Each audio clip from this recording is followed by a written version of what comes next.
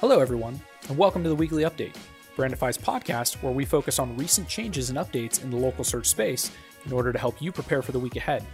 I'm Dustin Hayes, Director of Marketing at Brandify, and I'm joined by my co-host Damian Rawlson, Brandify's VP of Market Developments and Strategic Partnerships. Thanks for joining us today. Now let's jump into your weekly update.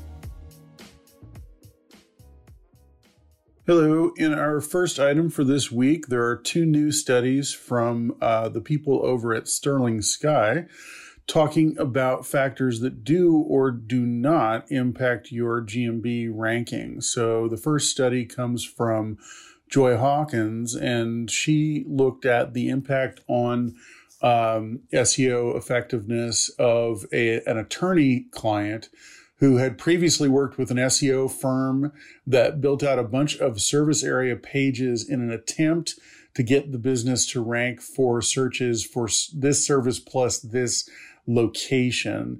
But because these pages had a lot of duplicate content, really the only difference between them being the location that was identified, little information on the pages that was of value to the searcher, and very few inbound links, Hawkins found that they were in fact hurting the client's ranking more than they helped. So the strategy of merely getting rid of these low value service plus location pages caused the client's rankings to improve dramatically, underlining the fact that just building out a bunch of subpages for your additional services, additional product lines, additional service areas, whatever the case may be, that's only going to help you if those pages provide actual value to the user. In another study, Colin Nielsen, also of Sterling Sky, showed that identity attributes can help you rank in local searches. So he cites a recent article by Hawkins that asserts that the only GMB features up to that point that directly related to ranking were business name, categories, your website, and reviews. But he says we can now add attributes related to business ownership or identity to that list. These are identifies as Black-owned, identifies as veteran-led, and identifies as women-led. So in his research, Nielsen showed that the use in particular of the attribute identifies as women-led caused businesses to appear prominently in searches related to that attribute, such as women paralegal. In the local packs that were triggered by these searches, the listings where that attribute was enabled appeared with a special icon and the text of the attribute directly in the local pack result. A surprisingly lengthy debate cropped up on Twitter the other day about the value, or lack thereof, of the domain authority metric, a proprietary measurement of website authority developed several years ago by Moz. Domain authority ranks a website's strength largely through backlink analysis on a scale of 0 to 100. But as Barry Schwartz notes emphatically in his write-up, domain authority has nothing to do with Google ranking and is not looked at or referenced by Google in any way. Still, the blogger who started the debate argued many publishers and brands use domain authority heavily as a measurement of the value of blogs and other publications. This is a circular problem for bloggers since brands use domain authority to evaluate whether it's worth sharing the very links that would increase a blog's domain authority. But the larger point is that Moz's metric is both overused and misunderstood in a way that even Moz's Dr. Pete Myers, weighing in on Twitter, agreed is unfortunate. It should not be used as a proxy for actual website ranking or popularity, but rather as merely one among many tools used to measure the potential to rank well. Myers suggested traffic or mentions or a handful of quality partnerships as all being more relevant than domain authority for conveying a site's actual reach. Next, we wanted to talk a little bit about the controversy around Rand Fishkin's zero-click reports. So as you may be aware, Rand Fishkin has a couple of reports, one in 2019 and one just in March of this year, claiming in the first report that over half of Google search results resulted in no clicks to any third-party website.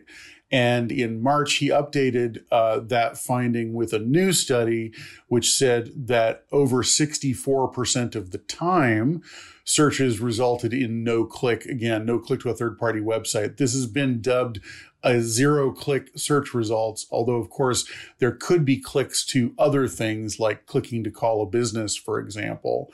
The findings were controversial from the beginning. After he published his findings in March, there was a rebuttal directly from Google's Danny Sullivan in Search Engine Journal. There was a write-up from Roger Monti reporting on the Google response and offering its own critique. And now we have an article also in Search Engine Journal from Jeff Ferguson of Amplitude Digital, which is called, quote, "We need to stop quoting misleading zero-click search studies." So Ferguson's argument is very detailed. I can't really address all of it in this mention here, but just a couple of highlights. He cites Roger Monti's earlier objections, which claim that Fishkin is using data that is not representative of all Google searches, but rather a limited non-random sample of the searches that he was able to acquire either through JumpShot in 2019 or SimilarWeb in 2021. So, for example, the JumpShot results were based on activity of users of Avast antivirus on Android and PC. So no iPhone and no non-Avast users. Ferguson also cites several studies throughout his article that have conclusions that would appear to contradict some of the specific details of Fishkin's report. And he also takes issue with Fishkin's definition of zero-click. To sum up both of those objections, for instance, he cites a 2013 study which found that 70% of mobile searchers click to call a business from search results. I assume he means mobile searchers who are looking for business contact information. So I encourage you to read the piece and also Sullivan's post on the Google blog and Monti's response as well. I think all of these critiques are healthy. My own take on this is that none of these criticisms of Fishkin's findings really undermine the fundamental insight that a large and growing number of Google queries are fulfilled by Google's own results. So whether that number is 51% or 64%, studies differ in their findings every day, but the conclusion holds, I think, and the trend is significant, though, of course, we should subject any specific claims to close scrutiny. The intrepid Phil Rozek tends to write pieces that tackle some of the toughest local SEO problems. His latest deals with what you can do if you accidentally delete your GMB listing and thereby lose all your reviews. This may seem hard to do, but Rozek tells the sad tale of an associate who found out that, after deleting his G Suite account to move to a different email provider, discovered that his GMB listings and its 60 reviews were suddenly gone too. Rozek writes, though, that Google reviews are never completely safe and never completely gone, explaining that the correct resolution path in this case is to create a new GMB listing with exactly the same contact information as the one that was lost. Then contact GMB support and explain the problem in detail, following their instructions until the old reviews are restored. Rozek was able to help get all 60 reviews back in this case. He cautions that this resolution path is not the same as the one you should follow if you lose reviews, but still have access to your GMB listing. But the larger point is that lost reviews can often be recovered with the help of GMB support.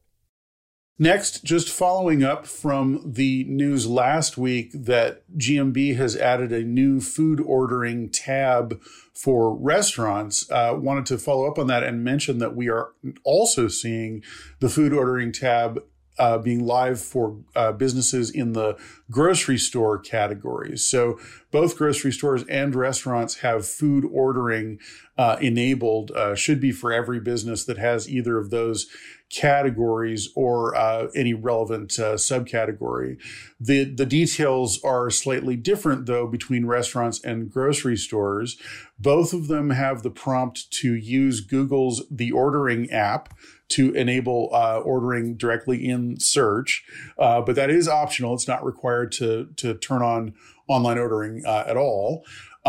The call out for the online ordering is a little bit different, though, for grocery stores, where it says, and I quote, "Activate your button by partnering with approved third-party providers or signing up for the ordering app and creating an online ordering page." So this makes it clear that whereas restaurants can list their own ordering platforms and can also mark them as preferred for either takeout or for delivery or both, grocery stores must still work with a third party like Instacart or Postmates, at least for the time being. But they do have access to this food ordering tab and can at least enable food ordering for their locations. And lastly, Darren Shaw's latest White Spark Weekly video makes a valiant case for the lowly citation, the neglected stepchild of local search. In Shaw's only local search ranking factor survey for 2020, a great number of local SEOs reported that citations were unimportant or much less important than they used to be. Shaw counters by saying that local citations are still a fundamental ranking factor, but are now taken for granted. He also notes that whereas citation building alone used to be able to get a business ranked highly in local results, now it's just one of many factors including reviews, website optimization, and GMB completeness. In addition, it takes a long time, perhaps up to a year and a half, to see the full value of citation building to come to fruition, due in large part to the time it takes to get Google to get around to indexing lower value directories with millions of pages. Shaw has a few other rationales for the value of citations and some recommendations on how to include citation building in your 2021 local SEO strategy. That's a wrap on this week's updates. Thanks for tuning in. Be sure to check us out on Brandify.com and the Brandify blog, where you can find more information about the topics we've covered here today. You can also subscribe to the weekly update on your favorite podcast service so you never miss an episode. I'm Dustin Hayes, along with Damian Rawlson, and we'll see you next time on the Weekly Update.